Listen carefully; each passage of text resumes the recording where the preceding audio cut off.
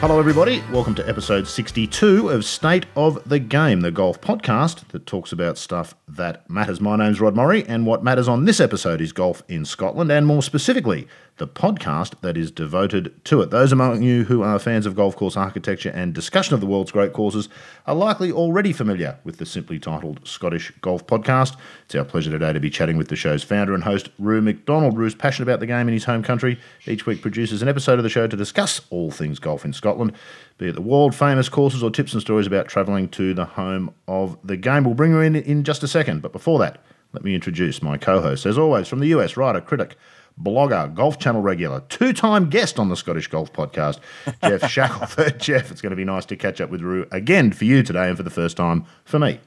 It is, and Roo also really helps with our advertisers and showing that we are reaching out to a younger demographic. I think he's our youngest guest yet, I believe, if I'm not mistaken. Don't even know. Yeah, see, that's, Rod, you got to think about the advertisers, please. Yes. Our chance of getting advertisers died with Clates on the first episode, but we won't go into that just here. Here in Australia, forming touring pro turned architect, I just mentioned his name, analyst and columnist Mike Clayton. Clates, chatting about golf in Scotland, great way to start any day. I'm sure you're looking forward to it, as am I.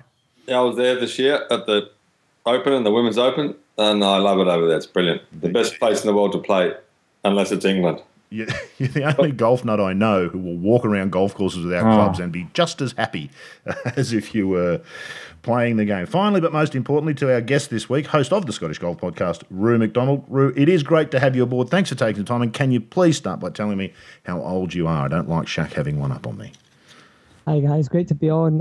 Yeah, pretty young here, 24, so definitely millennial. So looking forward to talking about Scottish golf travel. Obviously, we're all passionate about it, and obviously the state of the game. So absolutely, we'll delve into many topics. I think I remember 24 vaguely, Geoff, not that well. It was a long time ago, so I think you're right. I think Roo's definitely going to be our youngest. He may be our youngest guest by 10 years, but comfortably decades in it, no doubt about that.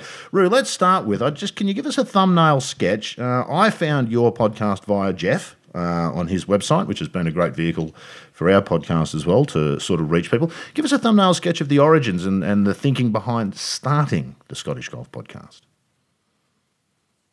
Well, I'd worked in the industry a little bit from my home club, Cruden Bay, so that was a good place to start.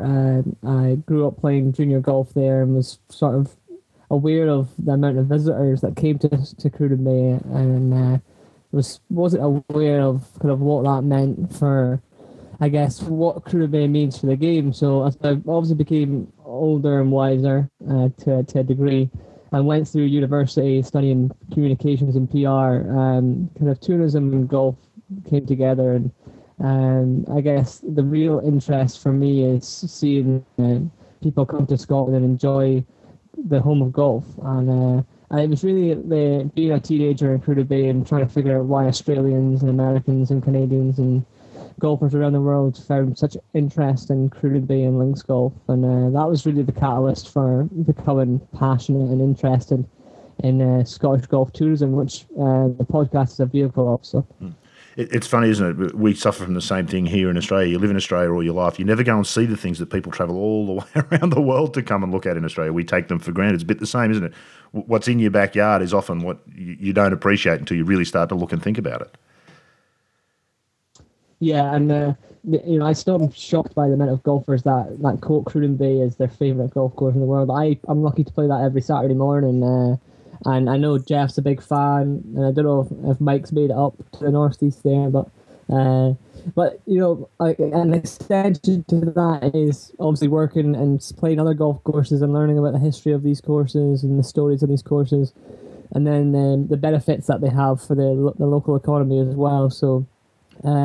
Scotland is lucky it's the home of golf, but it still has to battle against, I guess, the complacency in part by people in the industry who just assume that people will come to Scotland. There's still an effort to be had there, and hopefully the podcast helps incentivise a few others to make the trip. Does Scotland, in a way, Roo, perhaps suffer from something that we do a bit here in Australia, where the business model of golf has been a club-based system rather than a business-based system? It's not hard to find all sorts of packages, even from Australia, to go to America and play golf at all sorts of places. But Scotland probably hasn't promoted itself in that same way. Some individual clubs have. Is that a fair assessment, perhaps, of how it's worked in Scotland previously? Yeah, well, we'll try tell a club secretary what a podcast is and get a few funny links. But yeah, just generally, they're not run as businesses, and you still have that problem with some clubs, some of the traditional clubs. And remember, Scotland, if I look at that symbolic images of golf tourism, you've got the Old Course St Andrews, and that clogs up a lot of people. If you can't get a tee time at the Old Course, they're kind of reluctant to make the trip over. So, whereas Irish golf tourism benefits from having a number of similar good quality links golf courses, and not that one big name that Scotland might have. So, and how's the podcast been received then, Roo, both from listeners, but I suppose more importantly from the industry within Scotland? Because what you're essentially trying to do is help them to help themselves, isn't it? Yeah. It is probably targeted more towards the golfer and the consumer, the traveller. Certainly, I think golf courses and hotels and other tourism businesses like to hear positive things, and I'm sure you know from listening that people are very open and coming forward and sharing their positive experiences, and I think it's been beneficial in that regard, and everyone's really supportive. Actually, it's the Scottish Golf Awards this coming Friday and in St Andrews, and there'll be lots of people there that obviously have benefited from the podcast, I hope, and certainly no plans to stop. No, well, I hope not, because it's a wonderfully honest and open. It's a great thing to listen to, because essentially what you have is just, for the most part, ordinary everyday golfers talking about their experiences in Scotland, isn't it? Predominantly from overseas, not local Scottish golfers, but people who come and what they actually experience on the ground, not something that you might read in a brochure or a marketing flyer. Yeah, that's right. And then you've got obviously the A-list celebrities like Jeff, who come on once in a while and talk about their fancy trips around Scotland. 3 weeks in Scotland for summer on expenses. A-lister Jeff, I've never used that in your intro, but wisely. I might from now on, just to nigger. You've been on Roo's show, and in fact, as I said, I discovered it via your website. Tell us how you found Scottish Golf Podcast and what you think it does in terms of sort of educating golfers about the joy that is golf in Scotland. I think I found Roo through the usual kind of social media stuff, and he may have. Did John? Anyway, I can't remember who introduced us, but I love the show because he. Well, Roo one is just thinking of the experience and the person who's making the trip, and so. But I love that he has the variety of topics, the variety of ways of looking at Scottish golf and planning a trip, and then obviously I agree with his point of view that while tour operators certainly provide a certain service to certain people, that you can have a more economical, enjoyable, interesting trip. With a little more work for sure, but he and now with Graylin on the podcast are giving you kind of the roadmap as to how to do that if you want to make that trip. And for whatever reason, a lot of Americans are resistant to that, but more and more are interested in finding out kind of the ways to do this, plan it on their own. And with the internet, I just don't think there's much excuse. Again, it's more work, but you're just going to have a more satisfying trip if you listen to his shows and take his advice and go see some of the places that he's advocating, and then also just take in the towns and not just make these trips where you jump from Carnoustie to play Turnberry the next day. Which is exactly what I did on my trip to A lot Scotland. of people do. A lot of people do. Which is a common mistake. It's one of the things. And it's nice when somebody's driving you in a van. Well, indeed. Not everybody can afford that. No, that's right. Although, Roo, I listened to your interview with Alan Shipnuck last night, who did the polar opposite of what you advise everybody who comes to Scotland to do and set up a base. 10 courses, 6 days, 2 or 3 hour drives between each course. That was a fabulous listen, and there's sort of something in that for some people. It's not for everybody, is it? But there's something in that. And he spoke very eloquently, I thought, and wrote very eloquently about that 2013 trip. I think it was his 40th birthday present. But that is just one way to do it, and probably not the best way for everybody. Well, whenever I get around to writing my first book on Scottish golf travel, that will be the one mistake that people make. Maybe chapter one is the first trip, and you just try and do it all, don't you? So that was the perfect example of, I think it was 10 rounds and 9 top 100 golf courses. That trip included, and it was all up the east coast of Scotland. And there's something to be said about playing all these great golf courses, but there's also a huge part of me that says you need to sit and relax and try and take it in. And as Jeff discovered this summer in North Berwick, whereas Alan drove off, I think, to St Andrews, Jeff managed to enjoy the delights of Gullin and the Glen Golf Club in North Berwick. And there's just so much great golf courses that you'll drive by on a tour bus. And so much history to all these courses and great character, and the members are always very warm and welcome to you. So certainly that is the one mistake that people make, and you can't really blame them, but it's a mistake, if I'm honest, just to try and slow down and take it in. Yeah, well, of course, and particularly for us from Australia here, Clates, it's a long way to Scotland, isn't it? And for a lot of people, they think if they go once, it may be the only time they get to go, and that is the temptation, isn't it? I'm sure you've spent a lot of time wandering around Scotland. Your thoughts on sort of golf in that part of the world, and sort of what Rue's saying there about not rushing from one course to the next, but sort of taking the time to enjoy what you experience. Yeah, well, it is a long way, but in the end, it's only 24 hours in a plane. I'm always amazed you can go so far in such a short time. But, I mean, I've played a lot there, I suppose, because I've finished up qualifying a lot for the British Open at places like Irving Bogside and Leven, and the course down the road from Gullin, whose name escapes me. What's that one, where you cross the road? Lough Ness, maybe? Yeah, Lough Ness New, yeah. Yeah, so, and we played the Scottish Open at Glen Eagles, which was always one of the best tournaments on the tour. So there's such a variety of golf over there, and it's, as Lloyd Cole said when he came on the show, I played Cruden Bay with John Hagen and Lloyd Cole a few years ago, so the one time I was there. But, Lloyd came on and sort of spoke about his love of the second-tier courses, just avoiding all the famous ones where you pay massive green fees and go to places like Boat of Garten and Broer and places like that kind of need the money and need the tourists to play to keep them going, but they're such great places to play. Can you recall a day, Rue, a few years ago when the air turned blue over the golf course? That would have been the day that Clates was there with Hagen and Lloyd Cole. I'm sure the discussion would have been open and frank about all things golf. What about that notion, Rue, the second-tier courses? I remember Lloyd saying that, and that was a really interesting idea. Is there something in that? Is there a whole subculture of courses that we miss by focusing just on those that have hosted the Open and that are well-known to people? Yeah, and they're I hate to kind of generalize them as second tier. I guess that's one downside to the rankings. The top 100 is that they kind of group a course together, and these courses and superintendents are working so hard to get in there for vanity purposes, really. But yeah, the second tier courses, I think they offer so much, and that was another reason why I guess this podcast came about, was I get looking at traditional media, and obviously Jeff's involved in that, and I wouldn't say lazy journalism, but there wasn't a lot of effort to discover these lesser known courses, and they're not going to get clicks and page views by writing something a golf course in the middle of the Highlands that nobody's heard about. But I certainly think there's an appetite there for people to discover these hidden gems and pay half the price and get an equal or better golf experience at the end of it.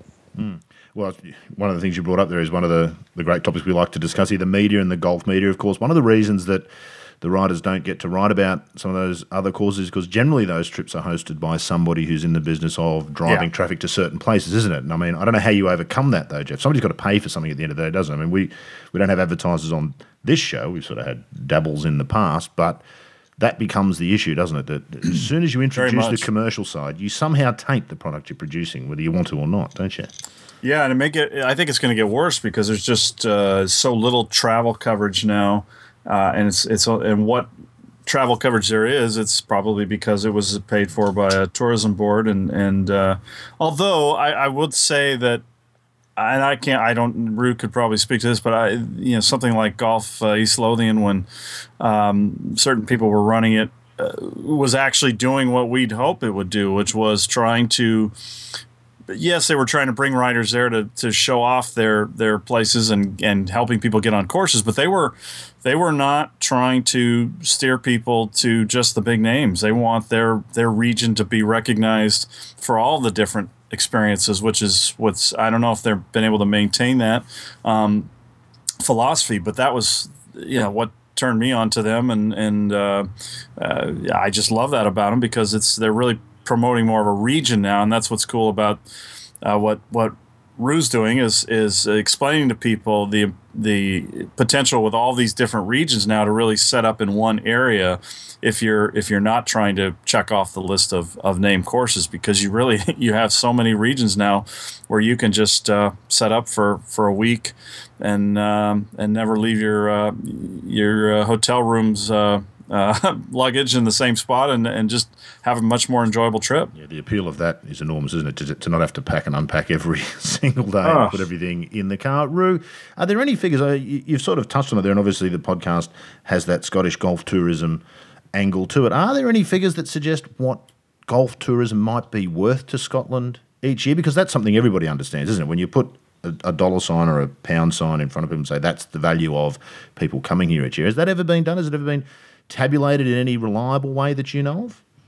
Yeah, the last figure from 2013, which suggests £220 million a year towards generated through golf tourism to Scotland. So, huge, and I think it's something like 20,000 direct jobs as well. So, tourism's huge. As you said, the regions is really starting. East Lothian, Jeff, which you referenced, that was the first one, Golf East Lothian, Scotland's Gulf Coast.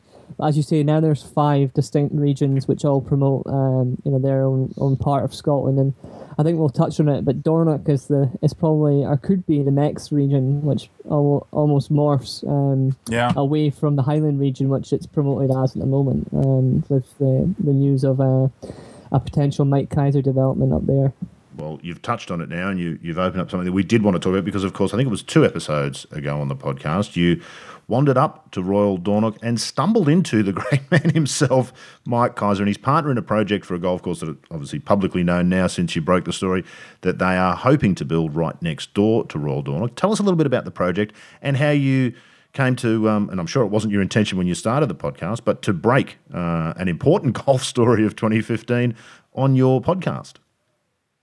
Yeah, well, I was up playing Brora, which is I think Mike have already said, it's a hidden gem, great golf course. And during the visit there, I was meeting with a writer who's doing the equivalent of the Route 66, a new route which covers 500 miles of the Scottish Highlands. And I'd heard whispers of a course up near Dornoch and Mike Kaiser being involved, so my source on the ground took me to the site, and just by chance, one late evening, ran into Mike Kaiser and his man on the ground there, who will lead the project, Todd Warnock, one of the investors and hotelier in Dornoch.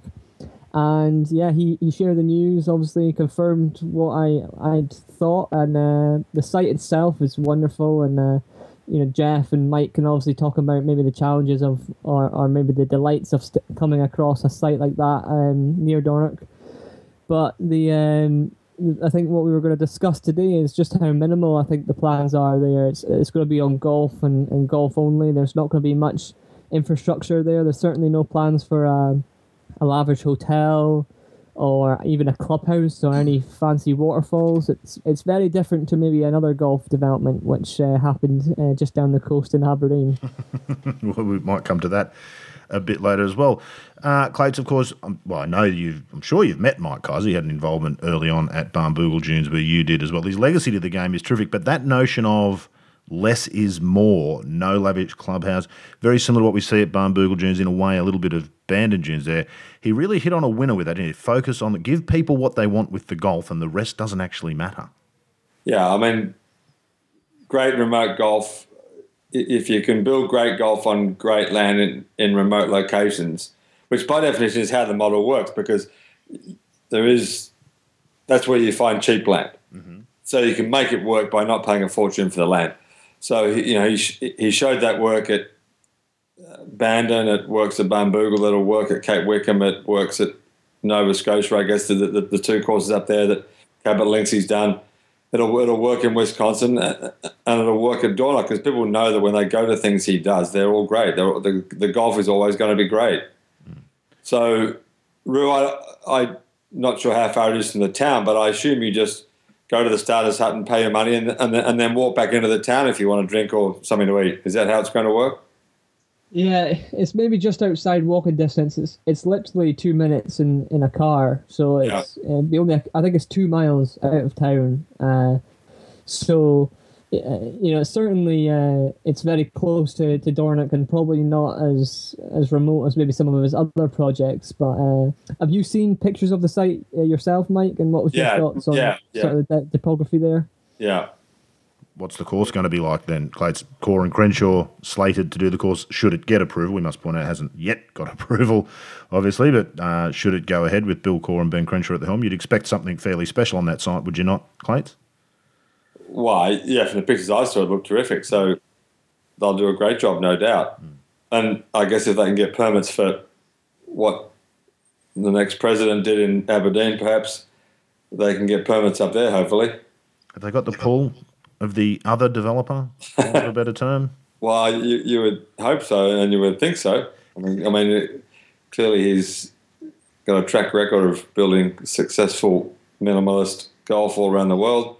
The model certainly seems a better fit for Scotland and Scotland golf, more importantly, Rue. It would be something that sits more comfortably in the landscape if they go ahead with what they've outlined than perhaps something very big and flashy and like Trump National? Trump International? Trump National, isn't it? Is it Trump? Yeah, Trump International, Trump Scotland, you could call it whatever, and maybe call it something else.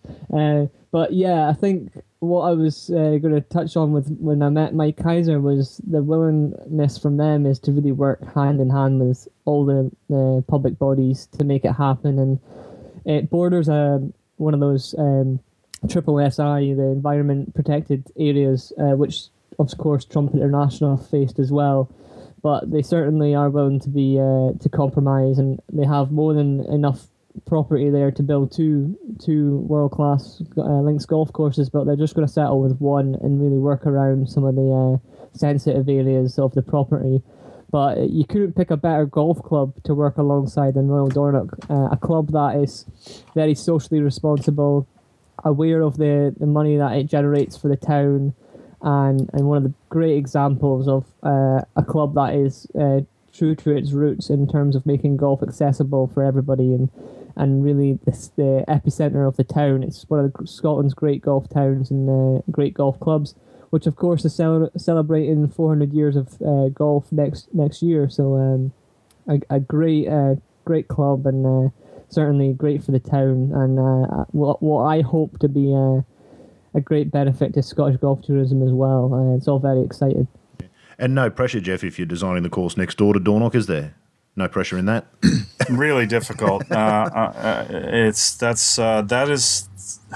arguably one of the most enjoyable places on the planet to play golf, and the way the routing goes, and it's just so different with the holes where you go up, and even though it's really, it's really only one hole on top, but it's just, I mean, everybody goes to Dornoch. I've never heard somebody go there and not absolutely be smitten with the place and in love with it. And but I'm so excited though. More, I think that, I mean, it'll be hard to create something as good, but the idea that they have a model there that's going to be so restrained and just so respectful of the area, and not having a place where it's just a big tour bus drop off and caddies and jumpsuits and a factory vibe is just going to be incredible. I think I really do hope it happens. But tough neighborhood to build in, and tough expectations. Yeah. Is that model going to catch on, do you think, Jeff? I mean, probably 10 or 15 years now we've been seeing, well, Mike Kaiser's been very active in that way, and the Barg-Boogles and some of those projects. Are we seeing enough people see the value in doing a golf project that way rather than start with a resort and or housing and fit a golf course in around it? Oh, sure. There are people trying to do it. It's just that Mike Kaiser has shown that he is sensitive to the quality of the architecture being the most important thing first and foremost, and not many developers are able to do that. And so there really haven't been any great copycats or people who have mimicked his model, plus that have just besides the vision, just the ability to say no and say yes at the right times. So I don't see there being a lot of other Mike Kaisers, but I hope I'm wrong. I hope that a few of them come along. He really is an important figure in golf, isn't he, Jeff? Historically, in 20, 30, 40 years, people might look back and say how important Mike Kaiser's been to the game through this period. Yeah, I would say architecturally, Pete Dye will look at him as the person who sort of brought back our awareness of links golf in the sense of other architects and influencing architects who then, frankly, I believe went on and created much better work than his in terms of being courses that will last.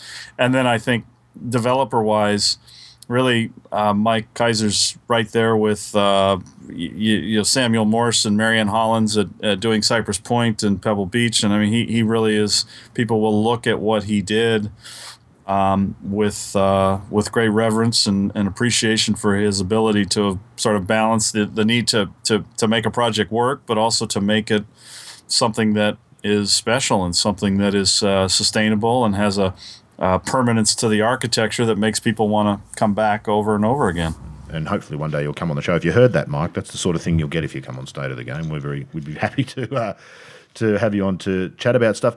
In Scotland itself, on the ground, Roo, obviously Scottish golf tourism being important and whatnot, but when you create international demand for a product in a place like Scotland, you also have all sorts of impacts for local people. What's the Scottish golf scene like for what sounds like what you are, the average club member, daily, weekly golfer in Scotland? Are Scottish people playing all these courses as tourists as well, or is it beyond the budget? What's the balance between tourism and local golf in a place that's got such a strong golf culture? Yeah, golf culture is still here. I guess friends or associates of mine want to play these golf courses as much as the international visitor does. I think Trump International actually gets quite a lot of its traffic from domestic play, and I guess the only fear with these new golf developments, modern golf developments, is the increase in green fees. There's a sense from me that a lot of these new developments are now competing with each other, a bit of an arms race to whose green fees the highest. And now Turnberry, of course, with its overhaul this winter and set to open in June 2016. Mackenzie and Ebert, the architects there, the £250 green fee, which the Ailsa course has at the moment, is only going to increase, and the £236 green fee at Kingsbarns for 2016 will only increase in the years to come. So that's my only concern. But in terms of the state of the game in Scottish golf, it's certainly healthy, and there's certainly strong memberships. The drink driving changes, and that's probably been a little bit of an impact in terms of the social scene around these golf clubs. Maybe not so many members are hanging around for a drink and a bite to eat. What are you referring to? Flesh that out a little bit for those of us. Oh, sorry. Us in Australia, we understood that immediately, Jeff, because it was exactly the same down here. Roo, explain to Jeff what that means. Yeah. So the half pint of beer that guys had after the rounds of golf is no longer encouraged. The drink and drive laws changed, Jeff. So you couldn't really have hardly any alcohol. So guys are just heading straight home after their rounds of golf. So there's not that really that environment in the clubhouses. That's certainly waned in recent months and seasons, so that's had an impact. But as I said, the actual memberships are all pretty healthy, and the state of the game's good in Scotland. Yeah, aside from the pretty healthy membership strong, Clates, Roo could be describing golf in Australia there, couldn't he? Just sort of a part of what a lot of people do in their week. Yeah, but I mean, Jeff, the drink driving thing seemed like it was big here. I mean, I'm not sure why people felt the need to drive home drunk after golf, but people always sort of mention that as one reason why clubs have fallen off. Certainly the profitability of the clubhouses. But my question, Roo, would be, what should green fees be for golf? Is like 100 or 150 just the limit? Pounds, dollars, whatever you want to say. It just seems preposterous that people pay £250 for one round of golf. It just seems like a ridiculous amount of money to me. Pebble Beach, Jeff, 500 or something, or US dollars, or nearly 1,000 by the time you've stayed on site, isn't it, Jeff? Which you have to do to guarantee a tee time. That was my last recollection. 400 for the green fee and 600 for the cheapest room, something like that. At where? At Pebble Beach. Oh yeah, you have to. It's a 2-night stay. Yeah, I think you have to. And it's 500 and something. Yeah, no, it's a lot. Yeah. I suppose it's a market question, but Rue, I suppose to Clayton's question there, I mean, what the market, I suppose, eventually decides, don't they? Once your green fees are too high, then people stop playing. But what would you like to see? What's your sense of what people might be prepared to play for something that's considered a special golf experience? Well, these new modern courses are now, surpassed the green fees of the open rotor courses in Scotland. So, it's just golf and golf course travel and golf courses generally are so subjective. But, I struggle to kind of understand why somebody would pay more to play a modern course as good as enjoyable as Kingsbarns is. The Old Course, Muirfield, Carnoustie, they're all cheaper to play. And then, I don't know, Royal Aberdeen, £170, Cruden Bay, £100, Prestwick, right about £100. Maybe, I don't know, it's a very difficult question to answer, and I'm not coming from a different golf culture, of course. US golf is so much more expensive typically to play, Jeff, so... Yeah, it's difficult, but I certainly think perhaps these modern golf courses are maybe outpricing themselves a little bit, and I don't expect that to change anytime soon. And the basic membership model, Rue, you said you're a member at Cruden Bay. Is that an affordable thing for most people? It is here in Australia, should you decide to. I mean, it's not nil. It's a significant investment, but it's affordable for most people should they decide to spend their income that way. Is that the case in Scotland too? Yeah, without a doubt, there's not really any course that is providing a big initiation fee. For instance, as a junior member at Cruden Bay, I didn't have to pay an initiation fee, and £600 a season to play a top 100 golf course, which is open almost every day of the year. And we've got a driving range, we've got a 9-hole golf course. And we've got some not bad views either, so can't complain. I think a lot of Americans just turned off, did they, Jeff? That's an unthinkable proposition. So by the way, Rue, why did you say you're surprised at how much people love Cruden Bay, especially Americans? You said that earlier. Why did you say that? Well, as a teenager, you just grew up playing golf there. You didn't really appreciate so I guess it was just a surprise to see so many people come over, and you were just assuming this was just normal golf. This wasn't anything extraordinary. So it was just, I guess, not being educated enough of what Cruden Bay kind of means in the world of golf. So I guess that's what I meant by that. Yeah. Okay. A little bit like, I think, Jeff Ogilvy might have said the same thing to us. He grew up sort of around Royal Melbourne and Victoria and the Sandbelt, and there's just this sort of expectation that that's what golf is like. And it's not until you leave these shores and you go elsewhere and you see golf that doesn't look anything like that you might appreciate what you've got, Rue. How's your own education on sort of golf course architecture and its importance to the enjoyment of and growth of the game? How's that come along through this process of doing the podcast and being involved in sort of Scottish golf tourism, where you meet a lot of people from overseas? Yeah, it's certainly improved, and the guests that I can have on, like Jeff and Alan Shipnook and some other architects and interesting people in the game, certainly helped. And there's an interest there because Scotland is, fundamental in the growth of the game, and a lot of the principles that were applied by people like old Tom Morris have been replicated around the world. So I would say it's certainly piqued my interest, and having people like Graylan Loomis, who Jeff mentioned on the podcast with me, he's a great source of information, and he's much more clued up in golf architecture than I am. But certainly interested to read and hear the thoughts of people like Mike and Jeff. on golf architecture, which continues to evolve in Scotland as well. And how's that affected your own enjoyment of the game, perhaps? Because it's something you hear people say sometimes that they're not interested in golf course architecture, but then they'll tell you they like this hole more than that. Oh, yeah. They give you which by definition, armchair architect. That's right, you must have an interest. What about your own enjoyment of the game, Roo? Have you found that's changed at all from being interested in the way courses are done? For me, it's made golf less enjoyable at a lot of places than it used to be.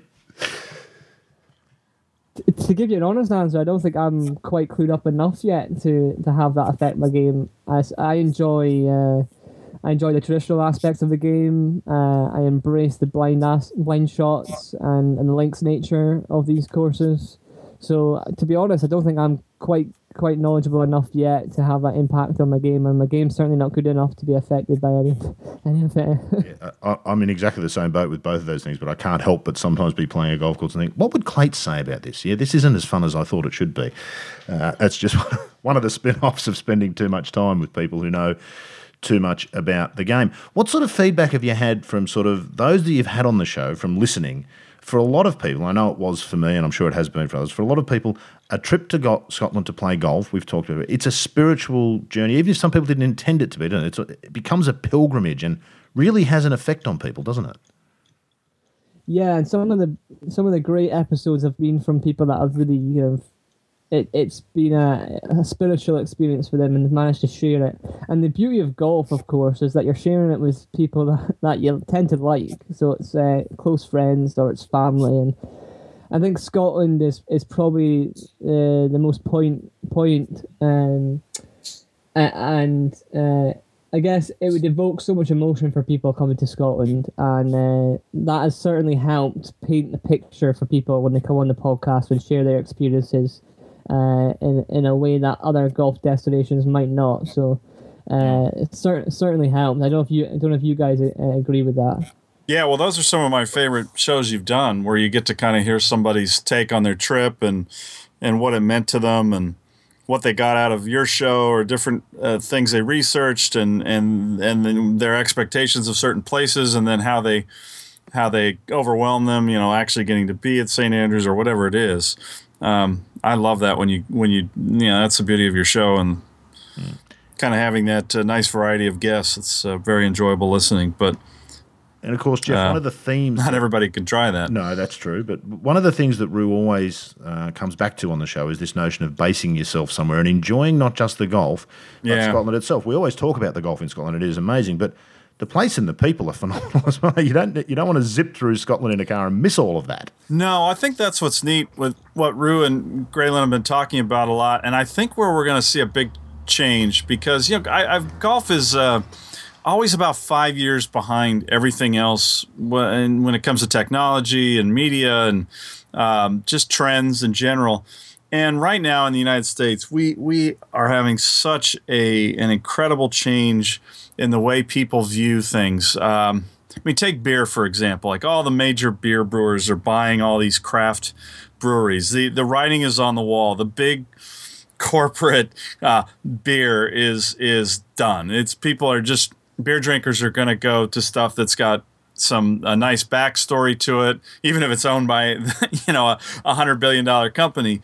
And I think in golf you're going to see the same thing, especially with places like golf in Scotland, really just mostly Scotland, but elsewhere to a lesser extent. You're going to see people wanting to take that trip that Roo outlines, that we talk about, that you hear the people he has on the show talk about, where they set up shop in a place and they really experience the town, every kind of golf experience, not just the name brand courses. And they go, they want to know about the cool dining experience, a fun pub to go to.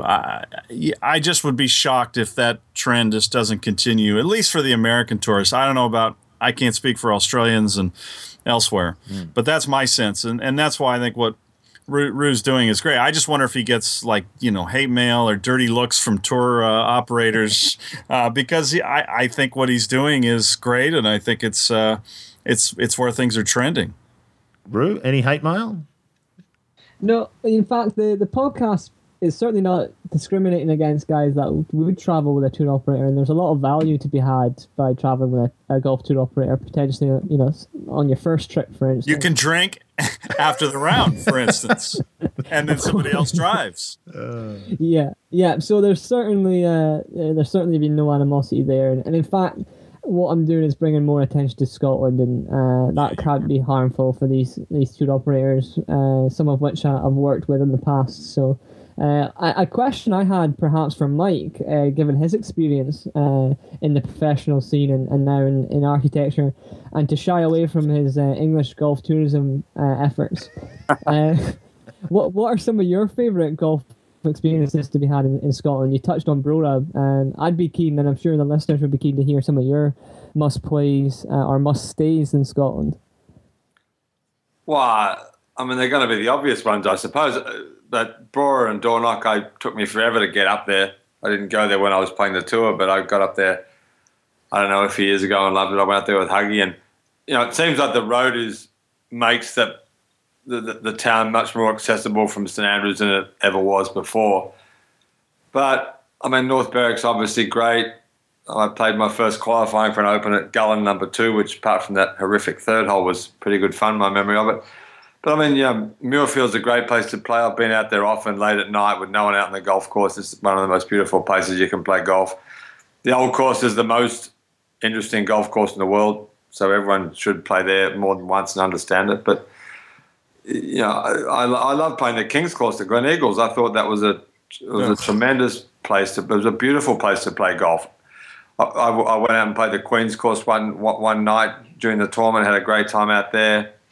We all remember Seve, the guys who played the tournament. And Seve would go out on that little course outside the hotel and pitch and putt with the Spanish guys after the day was finished. And it's places like there were the Boat of Garden. I remember walking around there. We were driving back from somewhere. We just stopped off and walked around the golf course, and apart from upsetting one member by getting in his road, we were 400 yards away, but somehow we were in his road. He got a bit upset. But name of Montgomery, was it? No, sorry. But just a beautiful, and of course, Jeff, the Hickory Course, Kingarrick, which was Kingarrick. That was so fun. Yeah, we had a great so time good playing there. Did you play with Jeff Ogilvy there? We did. Yeah. Jeff's great comment was, how much more fun is it walking 200 yards before you play a next shot than is walking 300 yards? And you both said, we're not sure, but we'll take your word for it. Yeah, we were back at 180 if we really hit one. Never actually walked 300 yards to pick up a golf shot, Jeff, but I'm sure it's lovely if you can do that sort of thing. So there are so many great places. And it's such a beautiful place to drive through. I mean, I love driving in Scotland. It's just never-ending fascination in the countryside and how beautiful it is. So it's a beautiful place to drive, to golf, to play. And is the intangible that it's hard to put your finger on with all of that, Clates, golf in Scotland? A long time ago I was there, but you can still almost feel it to this day. The intangible is something to do with, I don't know, soul might be the right word. The place and the courses and the places have soul. Does that make sense? There's a feeling about golf in Scotland which I've not really experienced elsewhere. Well, again, I think Jeff Ogilvy summed it up best when he said you could go to the pub at North Berwick and everyone in the pub, everyone knew that the wind was off the left on the 14th today, so you had to that sort of shot. And it's a unique place when it comes to the game of that. But the fact that everyone in the pub would know how the 14th was playing because of where the wind was that day, and you could talk about it, and so that's kind of summed up the spirit of golf to me. And in fact, it's likely as it was at what's the pub across the road from the 18th at St Andrews, Jeff? What's it called? McSorley's? Dunvegan? You mean the Dunvegan, or do you mean there's a pub in the? No, there was a pub. I'm sure it was called McSorley's when it Sussex changed names. Anyway, but I distinctly recall that the girl serving behind the bar played off 4. And that's the sort of thing you don't get at a lot of places, isn't it? Where everybody's immersed in the game, Rue. Are they just bunging that on for the sake of international tours, or is that really the case with these golf towns in Scotland where really it is a part of everybody's life? No, well, you've got 2 reasons why that is the case. One, because the golf tourism stimulates the town, so everybody's got a self-interest there. And probably more importantly is the golf culture. So, I mentioned how much I pay for a membership there. It's accessible from an early age right through there's not very many barriers to playing golf, and certainly no cliques or anything. So you could be a working class man, or you could be a successful lawyer or whatever, and be in the same status of club. So that'll be the two main reasons. And I think great golf towns, you mentioned, the kind of intangible nature of golf in Scotland, and it's these great golf towns, I think, which are the people in those, in Royal Dornoch, St Andrews, North Berwick. You won't get three better examples of that.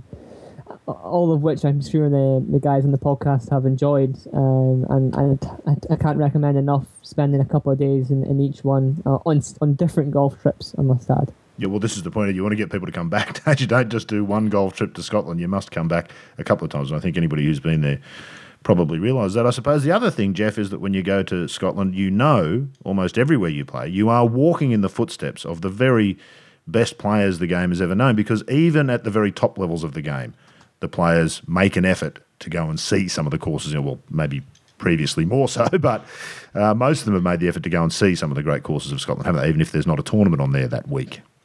Yeah, although interestingly, lately I've sensed something different with people, and yeah, we used to think a lot about that, and how great is it to walk where every great player in the world has walked, and you still get that obviously with people taking photos on the Swilcan Burn Bridge, and there is that sense at St Andrews, but I don't know just how much people realize what went on at these places where they're at. And I was talking, two different things came to mind. I was talking to some people with a golf club manufacturer, and I was telling them about Musselburgh, and that I pulled up a map. I go, now this street was like the Carlsbad of golf, the original. I was like trying to make it relatable to them. I said there were multiple shops, there was competition, there was a vibe. The parks were competing against the Forgan, and it kind of like really like that kind of thing went on back then. It was pretty amazing. And then when I was at Golf Channel recently, we were and the Dunhill was being played, and it was at St Andrews, and I said, look, we are sitting here today talking about golf, and we work in this world that's related to golf because of Old Tom Morris and the people in Scotland and what went on there, and the things that they knew they were kind of onto something, and that they worked to build and make better. And I just don't think a lot of people really realize how much has happened at these places, and how many little sagas and dramas and interesting things went on, and arguments about course designs and what is good golf, and all the things. I mean, just talking about Old Tom Morris and his shop, and what his shop meant to the game. That CB Macdonald went in there, and Old Tom Morris was nice to him and gave him a locker, and then CB Macdonald came back and kind of founded golf in America, and then so it's trying to understand the gravity of the place. You don't want to lecture people and bore them with speeches, but when you kind of have that sense of this, and you're going there, and this is part of your life, this culture of golf, it's really it's really special, and it adds another element to it all. And I think the people who do partake in that, even just a little bit of history, you don't have to go on long tours and read every book, but when you read a little something, and you going there what this place means to the game, it just makes everything so much more satisfying. And that's another thing Rue does on his show nicely, is touch on some of those elements of golf in Scotland. Do you think, Rue, that some of those things, people start to realise some of those things and take more of an interest and do some research when they get home after going to Scotland? I know, coming from Australia, when we went, 1997 it was. God, that's a long time ago. I better come over there fairly soon and have another go at golf in Scotland. But having been there, you couldn't help but come home and be more interested in the history of the game, which is in fact very interesting. I think people sort of get to school and go, history, boring, but it's not, is it? The history of golf is fascinating. Epic exhibition matches for huge sums of money with massive crowds. I mean, these guys were almost gladiators, weren't they? You stand on those courses and imagine those scenes. It's phenomenal stuff. Yeah, and I think, I don't want to bore your listeners by talking about technology again. That's our but job. and it's not the golf technology. Don't worry. Jeff touched on about the evolution of the media, and I think I'm excited at the potential of virtual reality coming into tourism a lot more. Could you imagine not even wearing Google Glass type goggles, but if you could have somehow maybe a contact lenses showing you what the courses looked like in the 1900s when there was hundreds of people following around, the parks against Tom Morris and Alan Robertson. Can you imagine the kind of experience you could have when you're playing the golf course, kind of seeing the virtual reality of what golf used to be like a couple of hundred years ago? I think that'd be quite something, and certainly would engage a lot more people in the history of the game in Scotland. Well, as Kramer once said on Seinfeld, Roo, you're freaking me out. I can't imagine that's an extraordinary notion, Jeff. I'd be all over that. I think that would be a marvelous addition to the game, wouldn't it? It would be interesting. Although I do encourage people when they go there to just take in the surrounds and the setting and not look at take too many photos. Although I'm so guilty of all that. I mean, especially at the old course, it's impossible. That's right. When you go around the old course not to take a photo of everything and to pose for a photo, and then that's fine. I think that's great. People should do that because that's saying they know there's somewhere really sacred, and that's how people do it today. They used to buy postcards and send a postcard to somebody. Now they take a photo and put it on Instagram. So people have always had a need and an interest to want to do that. I just, but I making history interesting is difficult, and so something like that would be amazing. The British Golf Museum, by the way, has been updated across from the first tee at the old course, and they've tried to do a few interactive things, and it was interesting for me watching people, seeing what things captivated them in the collection, and I never quite know what'll get people's attention with golf history. But the one thing I do know is if they knew what interesting characters these people were, I think they'd be pretty enthralled by hearing more about Old Tom or Alan Robertson or the Parks for sure. Well, they were the titans of the game, weren't they, Clates? Long before we had Greg Norman or Jack Nicklaus or Tiger Woods, they were the titans of the game and equally big in celebrity for their time as any of those modern players. And when's the new movie out about the Morrises, Young Tom and Old Tom? Really, you might know they just finished filming that movie, correct? Yeah, I know they finished filming. They were doing a lot of the filming on the Castle course. Oh, no. No. We were going so well, Roo. You've upset special effects. Tell me that. Oh, that's so awful. Yeah, Oh, there were some special effects involved, I'm sure. But I'm not too sure, Mike. But someone said maybe the tail end of 2016. But that's going to be great. Again, if you're looking at tapping into millennials and people that weren't really aware of the history, that feature is going to certainly bring more eyes to Scotland and the history of the game. So certainly look out for that. Great stories are great stories, aren't they, Roo, no matter when they happen, and that's what movies tell is great stories, and the Morrises story is one of the great stories, no question about that. As I said to you before we started, Roo, an hour will be gone before we know it. An hour is already gone, and I know Jeff's got things to do and we've all got to get moving.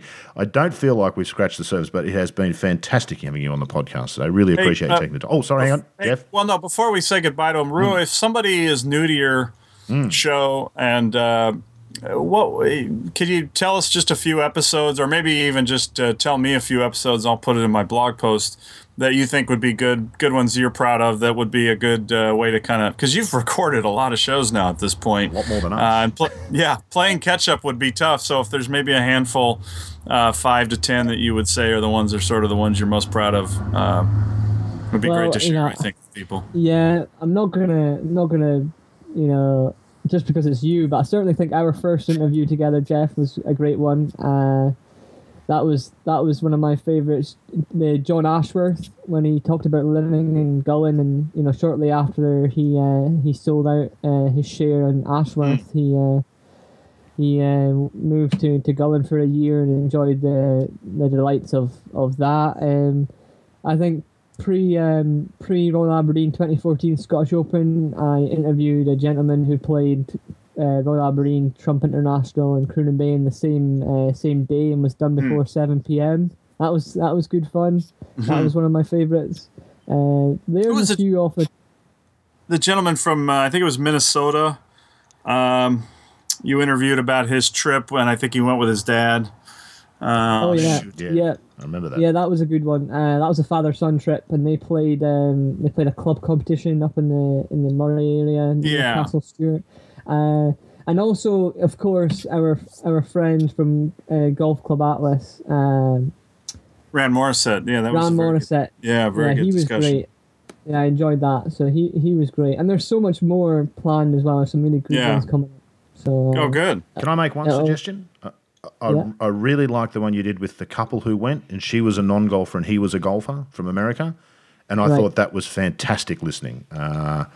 Listening from the golfer side of things and just how they dealt with that whole trip, which could have blown up in their faces, frankly, but didn't. They both had a great time, and I thought that was a fabulous episode and one of the more interesting ones I thought to listen to, so I'd certainly recommend that as well.